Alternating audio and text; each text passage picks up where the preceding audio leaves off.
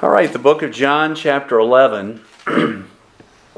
We are still climbing up to the apex of this wonderful miracle that our Lord is going to do with the express purposes of teaching us something about the Lord. And in teaching us something about the Lord, we are not only to know it, we are to believe it. And when we are believing that, then we're transformed into His glorious image. We're going to read John 11, verses 17 through 29. Then when Jesus came, He found that He had laid in the grave 4 days already. Now Bethany was nigh or near Jerusalem, about 15 furlongs off, and that's about just under 2 miles, so it's about 2 miles away. Then Martha, as soon as she heard that Jesus was coming, went and met Him. But Mary sat still in the house. Then said Martha unto Jesus, Lord, if Thou hadst been here, my brother had not died. But I know that even now, whatsoever you will ask of God, God will give it you. Jesus said unto her, Your brother shall rise again. Martha said unto Him, I know that he will rise again in the resurrection at the last day. Jesus said unto her, I am the resurrection and the life. He that believes in me, or into me, though he were dead, yet shall he live.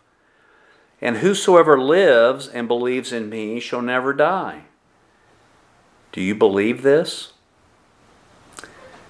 She said unto Him, Yes, Lord, I believe that you are the Christ, the Son of God, which should come into the world. And when she had so said, she went her way and called Mary, her sister, secretively, saying, The Master is come and calls for you. And as soon as she heard that, she arose quickly and came unto Him.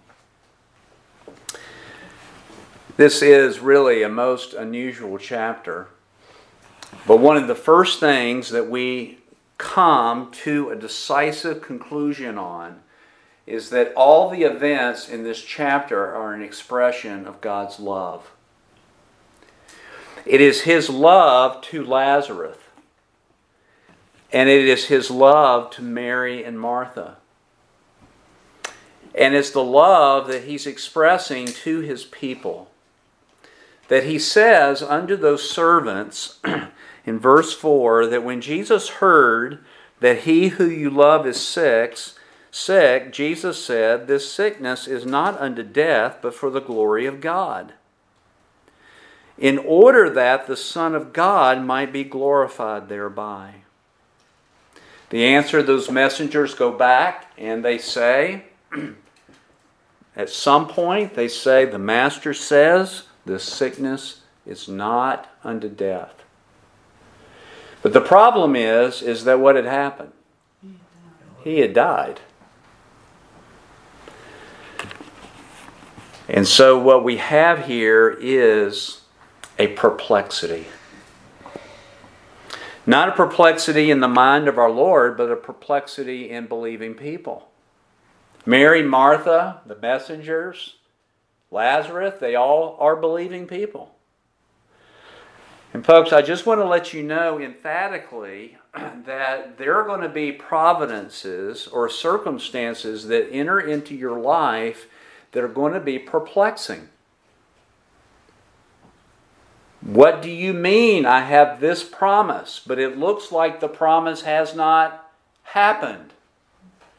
This is similar to Abraham, who's given the promise of his son Isaac. He's a child of promise, the Bible calls him. And yet the word of the Lord comes to Abraham, and He tells Abraham to go up on the mountain and do what with this child of promise? Offer him up as sacrifice. Well, I have this word of the Lord to do this, and I have this word of the Lord that through Isaac shall thy seed be called. This is a perplexity. And Abraham pondered that perplexity and came to the conclusion that even if he laid his hand on his son and slew him, then the only way that through Isaac shall thy seed be called is if God raised him from the what? Raised him from the dead. That is a marvelous theological conclusion about God. He didn't doubt that God had said those two things that he was in perplexity about. And he comes to this conclusion. And it is interesting that with Abraham, the conclusion was this, that God is resurrection and life.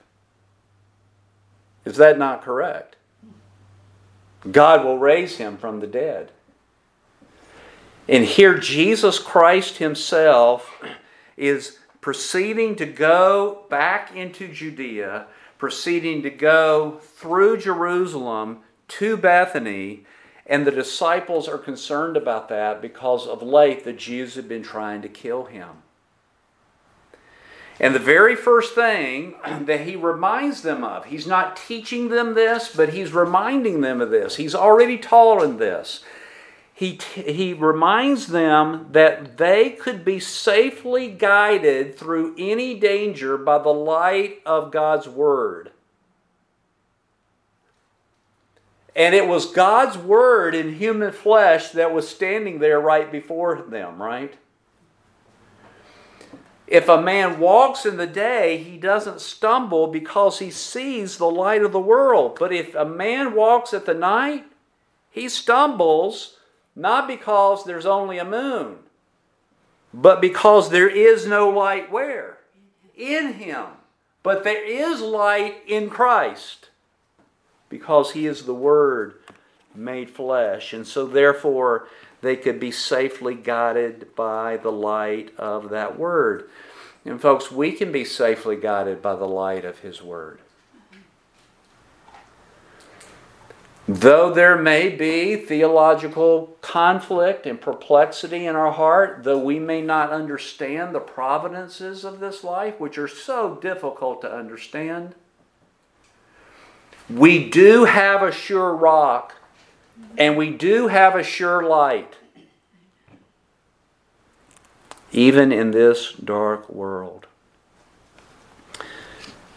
Now, folks, what is happening here? I'm just going to give you a little chronology here. What is happening here is that Jesus is outside of Judea when the messengers come. He's outside Judea, he gets the message, and he stays outside Judea how many days? 2 days. He delays going back to Judea for 2 days. At the end of those 2 days, he and his disciples enter into Judea somewhere around the vicinity of Jerusalem. And the reason why we know that is because John gives to us in verse 18 how far what city was from Bethany? Jerusalem. So he goes back, he enters into Jerusalem or in the Jerusalem area. He's about less than 2 miles. And when he's less than 2 miles away from Mary and Martha, Martha hears that he's coming. And you would have heard that, right? Because everywhere where Jesus went, there were crowds.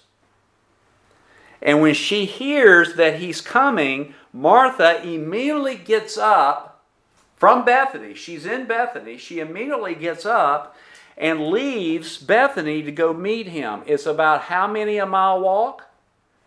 About 2 miles. And she does meet him. And they have this conversation that we're talking about right now. At the end of this conversation, Martha leaves to go get who? Mary. But Jesus stays outside of Bethany. Mary then arrives where Jesus is at, and he has words with Mary. At that point, Jesus and Mary depart for the tomb of Lazarus. Who's at the tomb of Lazarus? Martha. Martha is there at the tomb. And it is at that tomb that Jesus says, Lazarus, come forth. So you kind of got that chronology there. There's actually 2 points of delay here. 2 days outside of Judea and just a little while outside of Bethany. The purpose of this miracle is to strengthen the faith of believers. We see that in verse 15. He tells those disciples, I am glad for your sakes that I was not there, to the intent that you may believe. Now they were already believers, were they not? They had already been justified by faith in Christ that was standing right before them. But just like them and just like us, we need our faith to be strengthened. And it will be that way all the way until we see Him.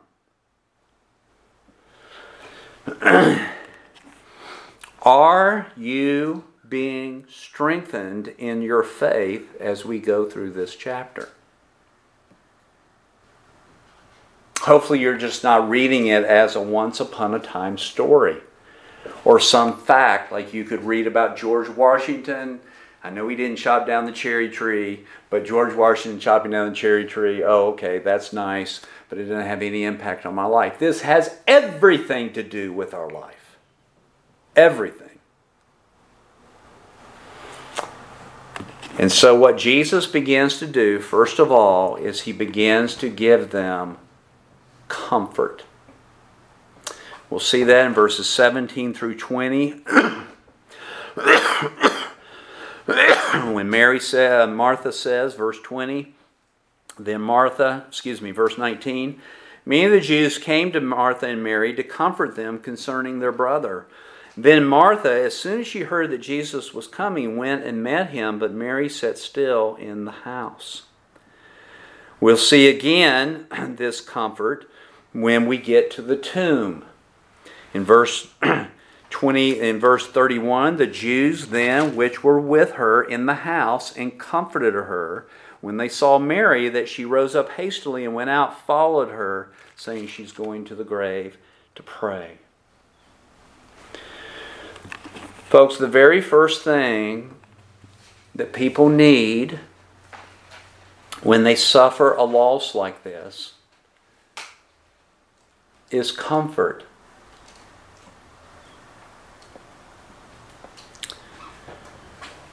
Now, in our nation and in our culture today, we try not to do that in 2 ways. Number one, we try to get the person who is in sorrow to be dismissive of the situation. We try to turn it quickly. We try to turn it from a time of grief and sorrow to almost a celebration type of event. In fact, now we don't have funerals, right? We have celebrations.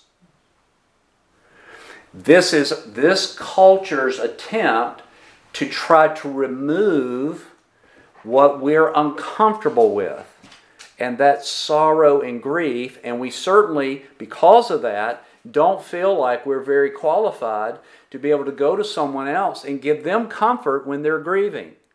We don't want to give them comfort. We want them to stop what? Grieving. Stop grieving.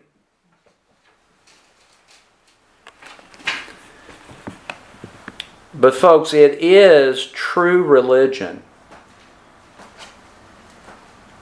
to provide comfort one to another. Not only is it true religion, but it's also natural. Fallen people have this type of natural affection. in them.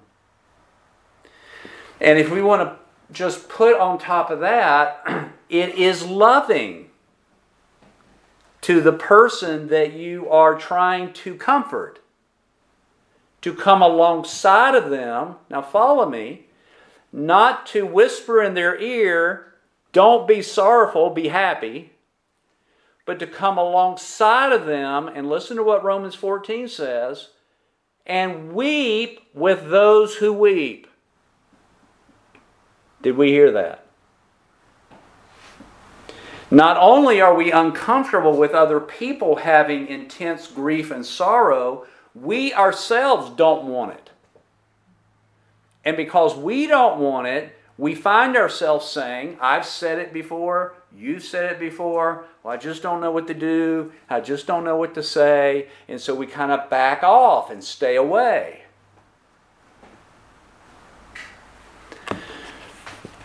Folks, it's not so much, in many cases, what you say to the one that is bereaved. It's just being there. Jesus, later on in this chapter, is going to weep with those who weep. And when Jesus weeps, what do the people say? Oh, how he loved him. Do you hear that? You don't have to say anything, just a presence and a person knowing that you are weeping. It may not be literal tears, but that you are weeping with them, communicates something to people. It communicates that you what? You love them. And folks, Mary and Martha had all kinds of people around them. We read it in verse 19. Many of the Jews came to Martha and Mary to comfort them concerning their brother. And folks, I think it's safe for us to assume that the many who were coming to comfort them were not all believing people. In fact, some of them later on in this chapter are going to actually see Lazarus rose from the dead, and it's going to say many of the Jews believed.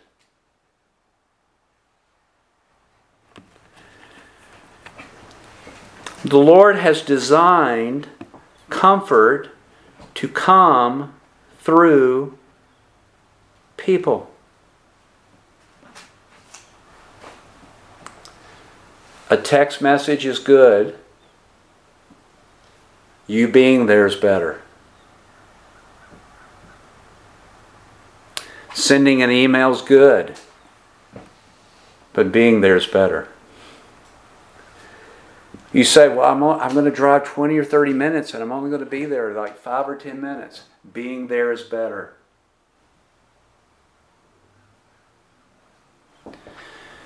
Often I've had people who are having serious surgeries. They're in the hospital. They're going to have a serious surgery. I go visit them. My wife and I go visit them.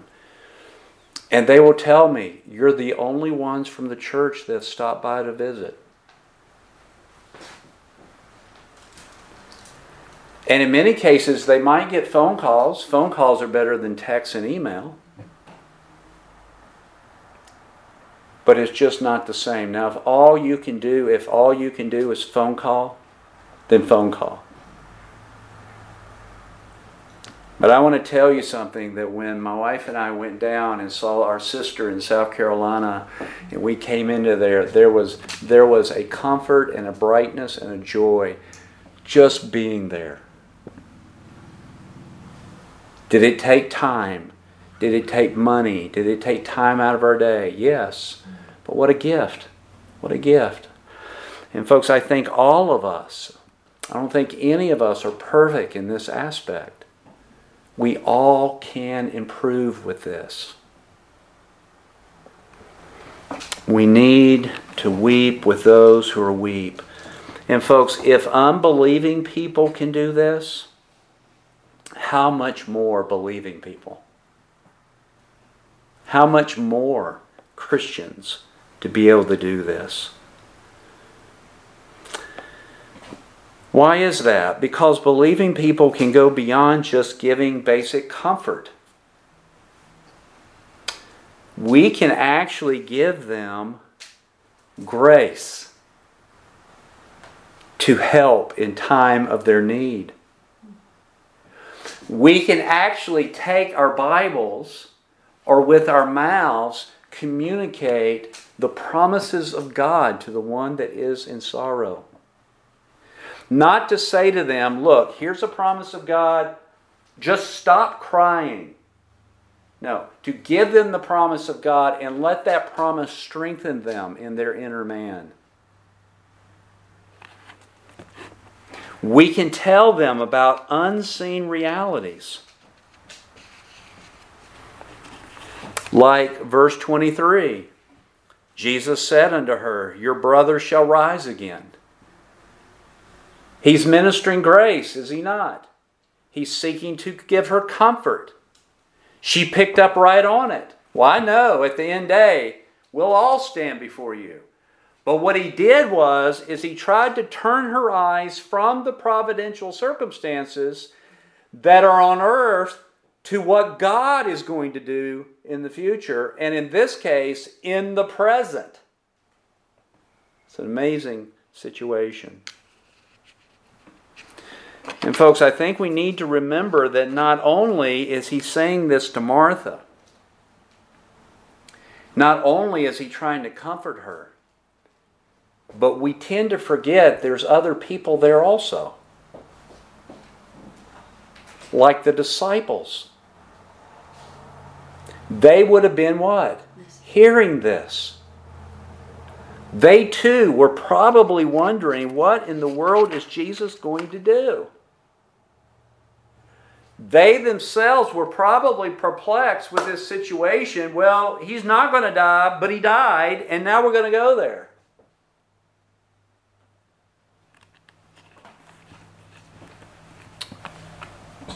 And they probably were sitting around like Martha and Mary trying to decide, how do you reconcile all this? Now, folks, Mary had that same problem, and so did Martha. Note Martha's attempt to understand Jesus' loving message through the messengers. She says in verse 21, Lord, if you'd have been here, my brother had not died. But I know that even now, whatsoever you will ask of God, God will give it you.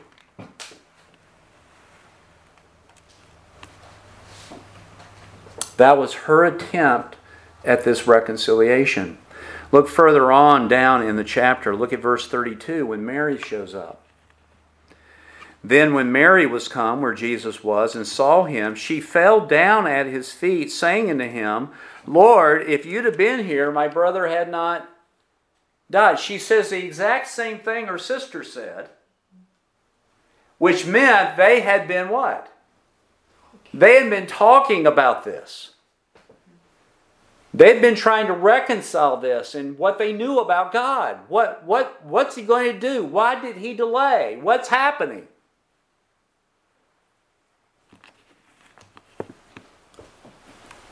And they came to the conclusion that if Jesus had bodily been present before Lazarus died, he would have what?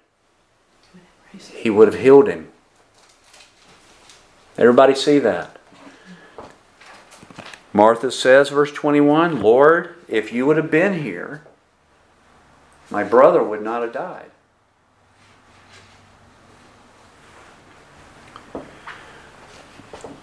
Now, folks, I want to ask you a question. Did Jesus have to be there to heal Lazarus? You remember the centurion. He says, I'm not worthy for you to come place your feet in my house. Jesus says, go. Your servant's healed. And when he got back, he found he was what? He was healed. at the exact moment when Jesus gave the word.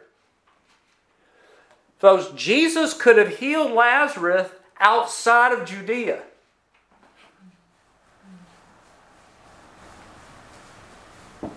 But he didn't. And Lazarus what? Lazarus died. Now Mary responds to this with a very interesting statement in verse 22. Martha says, "But I know that even when," right now, "I know that even now, whatsoever you will ask of God, God will give it you."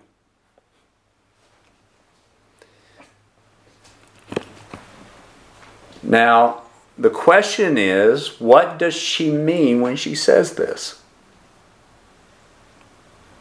What do you think she meant when she said this? Well, there's two viewpoints and understandings of what she meant.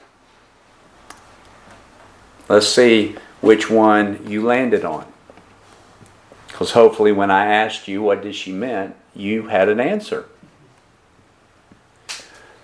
Here's one viewpoint. That when Martha said this, Martha was communicating to Jesus her assurance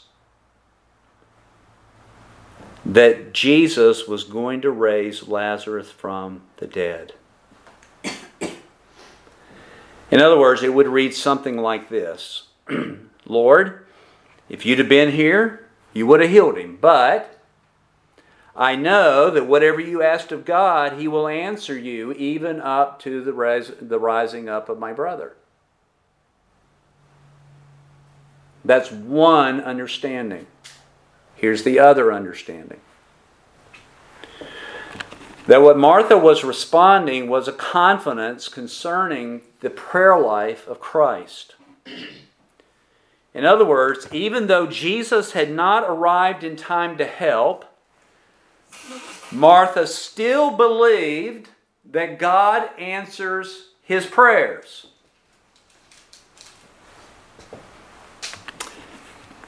And the very fact that Jesus began to assure her and strengthen her faith, even now, even at this point, I still believe, Jesus, that God answers every one of your what? Every one of your prayers. In other words, Martha had not lost assurance that He was still the Messiah. So there's your two choices. I'm not going to ask for a raise of hands, but I'm just going to ask. Did you pick the first one? Did you pick the second one? Well, I don't think that Martha was expressing an assurance that Jesus was going to raise her brother from the dead.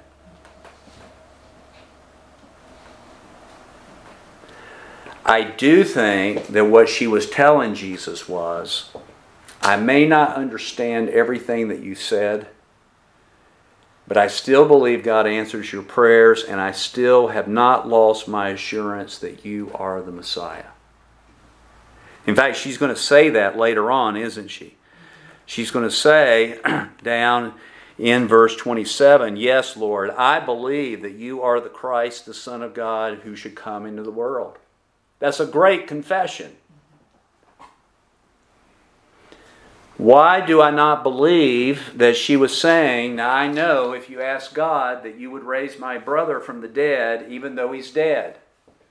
Well, two reasons. One, when Jesus says your brother shall rise again, she didn't say, oh good. She said, well, yeah, he'll rise again when? At the last day. That's not now. That's far off in the future. And not only that, but when Jesus tells Martha to remove the stone, did Martha say, Yes, I knew he was going to do it. No, she actually contradicted the Lord and said, Lord, don't you know that by this time his body is decaying? So folks, Martha's not giving this expression, oh, I know that God answers your prayers, and I'm really asking you to raise my brother from the dead, because this was not in her mind. This all had to deal with the fact that Jesus said, your brother shall rise again, your brother shall not die, but shall live. This is for the glory of God, and he died. And Mary's dealing with the very same thing. And so Martha's deficient understanding, just like ours, her deficient understanding caused her to respond to Jesus in verse 23. Jesus' statement, your brother shall rise again. She responds with a statement, with a doctrinal statement. I know that he will rise again in the resurrection at the last day. Now, folks, why do I say that? Why do I say she responded with a doctrinal statement? Was it bad that she responded with this? No, not at all. But, folks, the truth is that you and I know more doctrine than we live out. Doctrine has to go from just our acknowledgement of it to its application now into this world. She didn't say anything wrong. Christ didn't rebuke her for saying that. He didn't even really give her any information until he starts talking more about himself.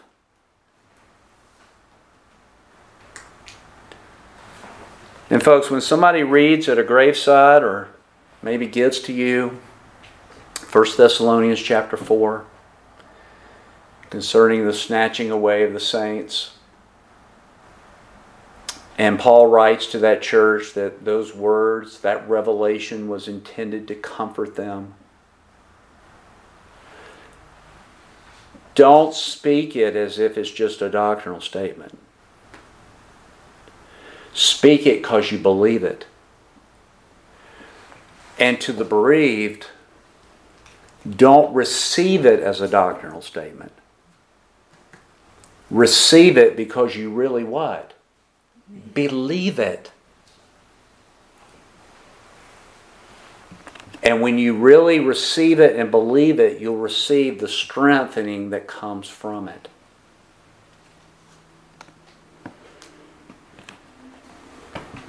What is the Lord's response to this doctrinal statement? It is perhaps the most deep and the most encouraging words that Jesus spoke. Verse 25, I am the resurrection and the life. He that believes in me or into me, though he were dead, yet shall he live. And whosoever lives and believes in me shall never die. And he just asked Martha, do you believe what I'm saying? And of course Martha says yes. But did she believe it like she ought to believe it? No. Folks, Jesus' message to Martha and then to Mary and to the disciples that were surrounding them. Here is the point that we're supposed to get. That Jesus is the resurrection. And that Jesus is the life. John's already spoken to you about Jesus being the light of the world. He's already spoken to you that in Him was life, and the life was light of men. John chapter 1. So here we have light, and we have life, and now we have resurrection. And what Jesus is saying here in verse 25 is that He is these things, not that He just does these things. It's not just that I give life. It's not that I just give light. It's not just that I resurrect people. But I am light, and I am life, and I am resurrection. And folks, what He's communicating to us is this. Light, life, and resurrection are only characteristic of one person. God. Do we hear that? What is He communicating? How is He seeking to strengthen our faith? He's seeking to strengthen our faith that He really is the Son of God. And He really is God in human flesh on earth. Because this is hard for us to believe. Doubts flood our mind, especially when there's theological perplexity that's going on. I am resurrection. I am life. I am the light. All of those things are distinct characteristics and attributes of the Holy One, God Himself. And what He is saying here in verse 25 is this: if any person, if anyone believes into me, though he were dead, meaning, dead how? Dead in trespasses and sins. Even though he were dead, yet he shall live. Everybody see that? What's the key from going from dead in trespasses and sins to life? Believing into Christ. That's what it's referring to.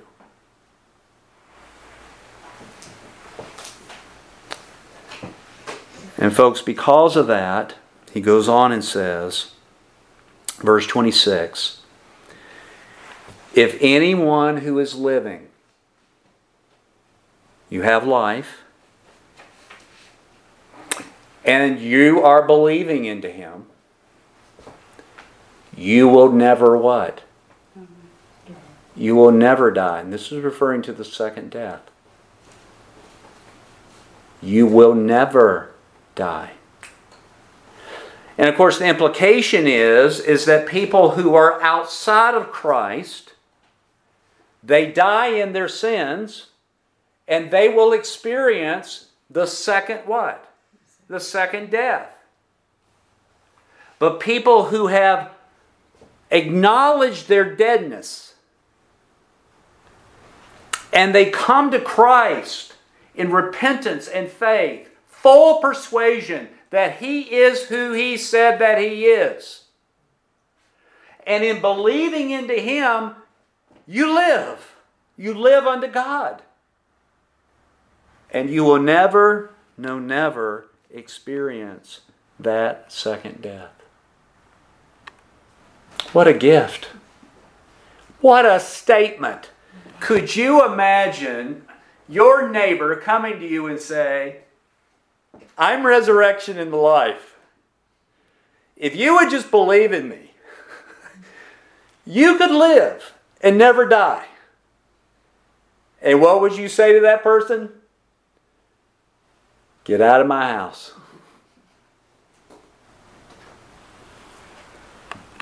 But folks, this man, Jesus the Messiah, this man, the promised King, this man, the promised seed of the woman. This man who came as the seed of the woman to destroy the head of the serpent and his seed. That man.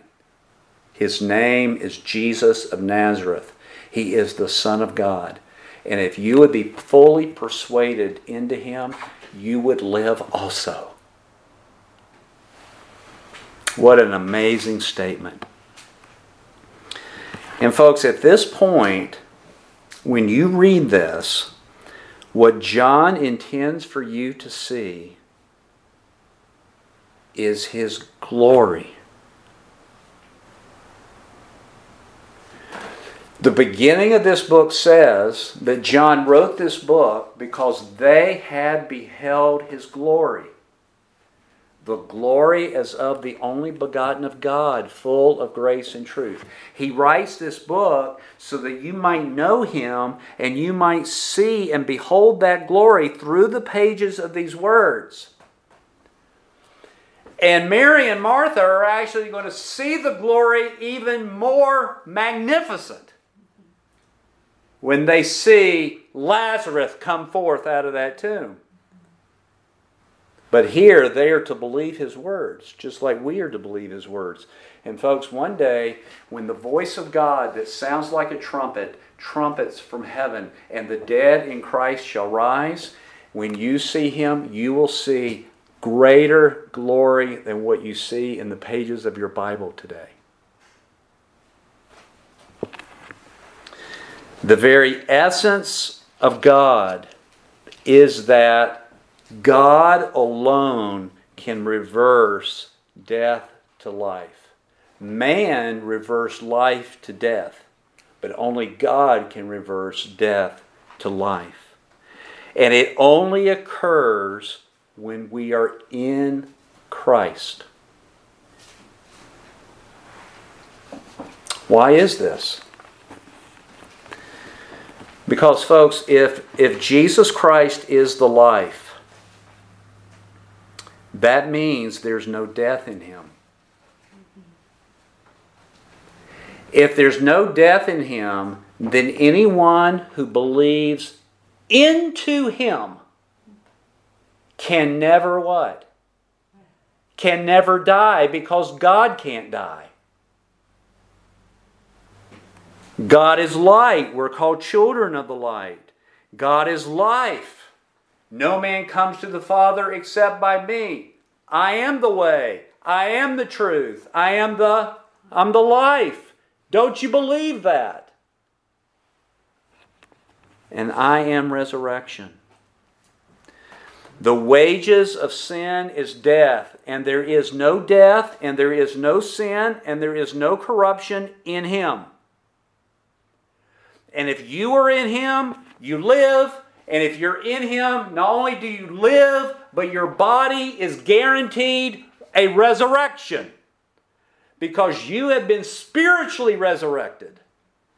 And one day our bodies will be planted in the dirt, and God will call forth those bodies, and like a seed that dies in the soil, out from that seed will come a glorified body that looks like you, has continuity with you, but has certain things not like your old body. Your old body will never, your new glorified body will never have another doctor checkup. Amen. You will never have on your calendar appointments upon appointments. You will never have to worry that one day you're going to wake up and feel bad, and you're going to go to the doctor, and they're going to say, like a brother, this happened to a brother. He thought he had a cough. He thought he had a type of strep. He goes to the doctor. They do the strep thing. They take x-rays of his lungs. No problem, right? Except after the x-ray, they said, dear sir, you need to go to the emergency room right now. You've got a huge tumor in your lungs. And he finds out within 24 hours that he had less than 3 or 4 months to live. No fear of that anymore. This is what our Lord is promising. And folks, Martha didn't really comprehend what we're comprehending. She didn't have those words written down on a piece of paper so that she could say, "Excuse me, Lord, let me go to the house and let me look at these words." They were just spoken to her right then. But I am sure that Martha, and isn't this characteristic of Martha, probably was not fully engaging because she is distracted. If you'd have been here, you wouldn't have what? He wouldn't have died. Well, he'll live again. Okay. In days, he'll live again. I'm the life and the resurrection. Okay. Do you believe this? Well, verse 27. Yes, Lord, I believe that you are the Christ, the Son of God, which should come into the world. Well, that's a great thing to believe. But to believe that he's going to walk a couple of miles to that tomb, he's going to tell to Martha, command the men to roll away the stone, to know that he really is resurrection and life, and that whatever he asked of the Father, God would do it for him. Well, that's a different ballgame. But folks, we need to believe that. We need to really have in our souls a greater and greater glorious understanding of who Jesus is. This is our comfort. Not a vacation, although vacations are great. We all love vacations. We all wish we had more of them. But what really strengthens a believer is knowing who Jesus is and believing on that with all your heart.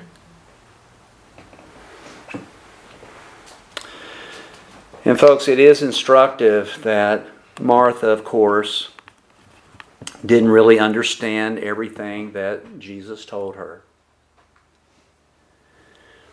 And when you don't really understand, you do sometimes what she did. She fell back on what she knew already. She knew that this man standing before her is Lord of Lords, that he is the promised Messiah, the fulfillment of the Old Testament prophets and of the Abrahamic covenant. And that promise of a person was to enter into this world, and that she does believe that he is the one. And brethren, sometimes that's true with us. Sometimes we may not fully understand what's preached. We may not fully understand our circumstances. We may not fully understand the providences of this life. We may be reading our Bibles and we may not understand passages as they come together. But what you do know, you've got to rest on that. And not allow the evil one to whisper in your ear and cast seeds of doubt in your heart. You've got to be fully persuaded of what you already know. That's a glory, isn't it? And be assured that Christ is going to take you to another glory. And you will understand in the future, in this case, in just a few hours, what he really means when he says, I am the life and I am resurrection. Let's go to our Lord in prayer.